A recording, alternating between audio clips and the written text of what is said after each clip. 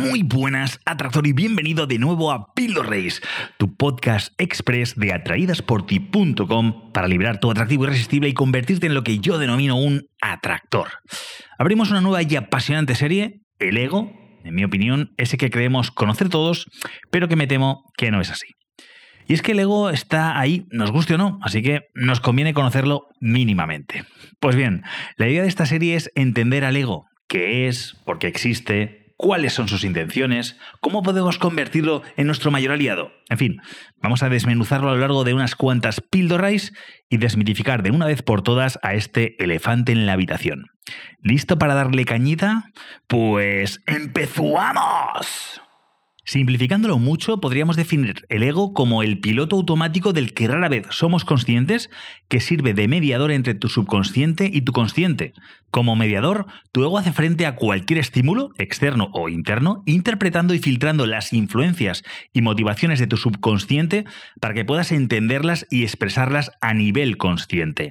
Es decir, ayuda a que transformes impulsos, deseos y recuerdos subconscientes en pensamientos y posteriores comportamientos conscientes. Siempre y cuando no seas capaz o no sepas incidir en tu ego de manera consciente, este va a decidir de manera automática e invisible cómo reaccionas ante cualquier estímulo en base a tus experiencias acumuladas y creencias residentes en tu vastísimo subconsciente. Al parecer, una de las funciones más importantes del ego es mantener un equilibrio entre las necesidades internas, procedentes del subconsciente, y las demandas del mundo exterior. Su principal preocupación es tratar de adaptar tus necesidades y deseos en formas socialmente aceptables y prácticas. A través del desarrollo de la autoconciencia, una persona puede hacer que este mediador sea más efectivo. Esto implica volverse más consciente de lo que encierra tu subconsciente para entender cómo influye tu ego en tu conducta y pensamientos conscientes.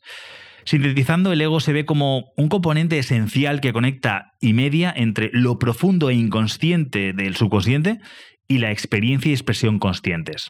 Para hacerlo más fácil de entender y más entretenido, podríamos decir que el ego es el director de tu obra de teatro. Imagina que tu mente es una gran compañía de teatro. En este contexto, el subconsciente es como el equipo de guionistas y escenógrafos que trabajan detrás del escenario. Ellos escriben las historias basadas en experiencias pasadas y crean los decorados emocionales, pero no se manifiestan en el escenario principal. El ego, por otro lado, es como el director de la obra. Este director no escribe los guiones, pero los interpreta y decide cómo deben ser representados en el escenario.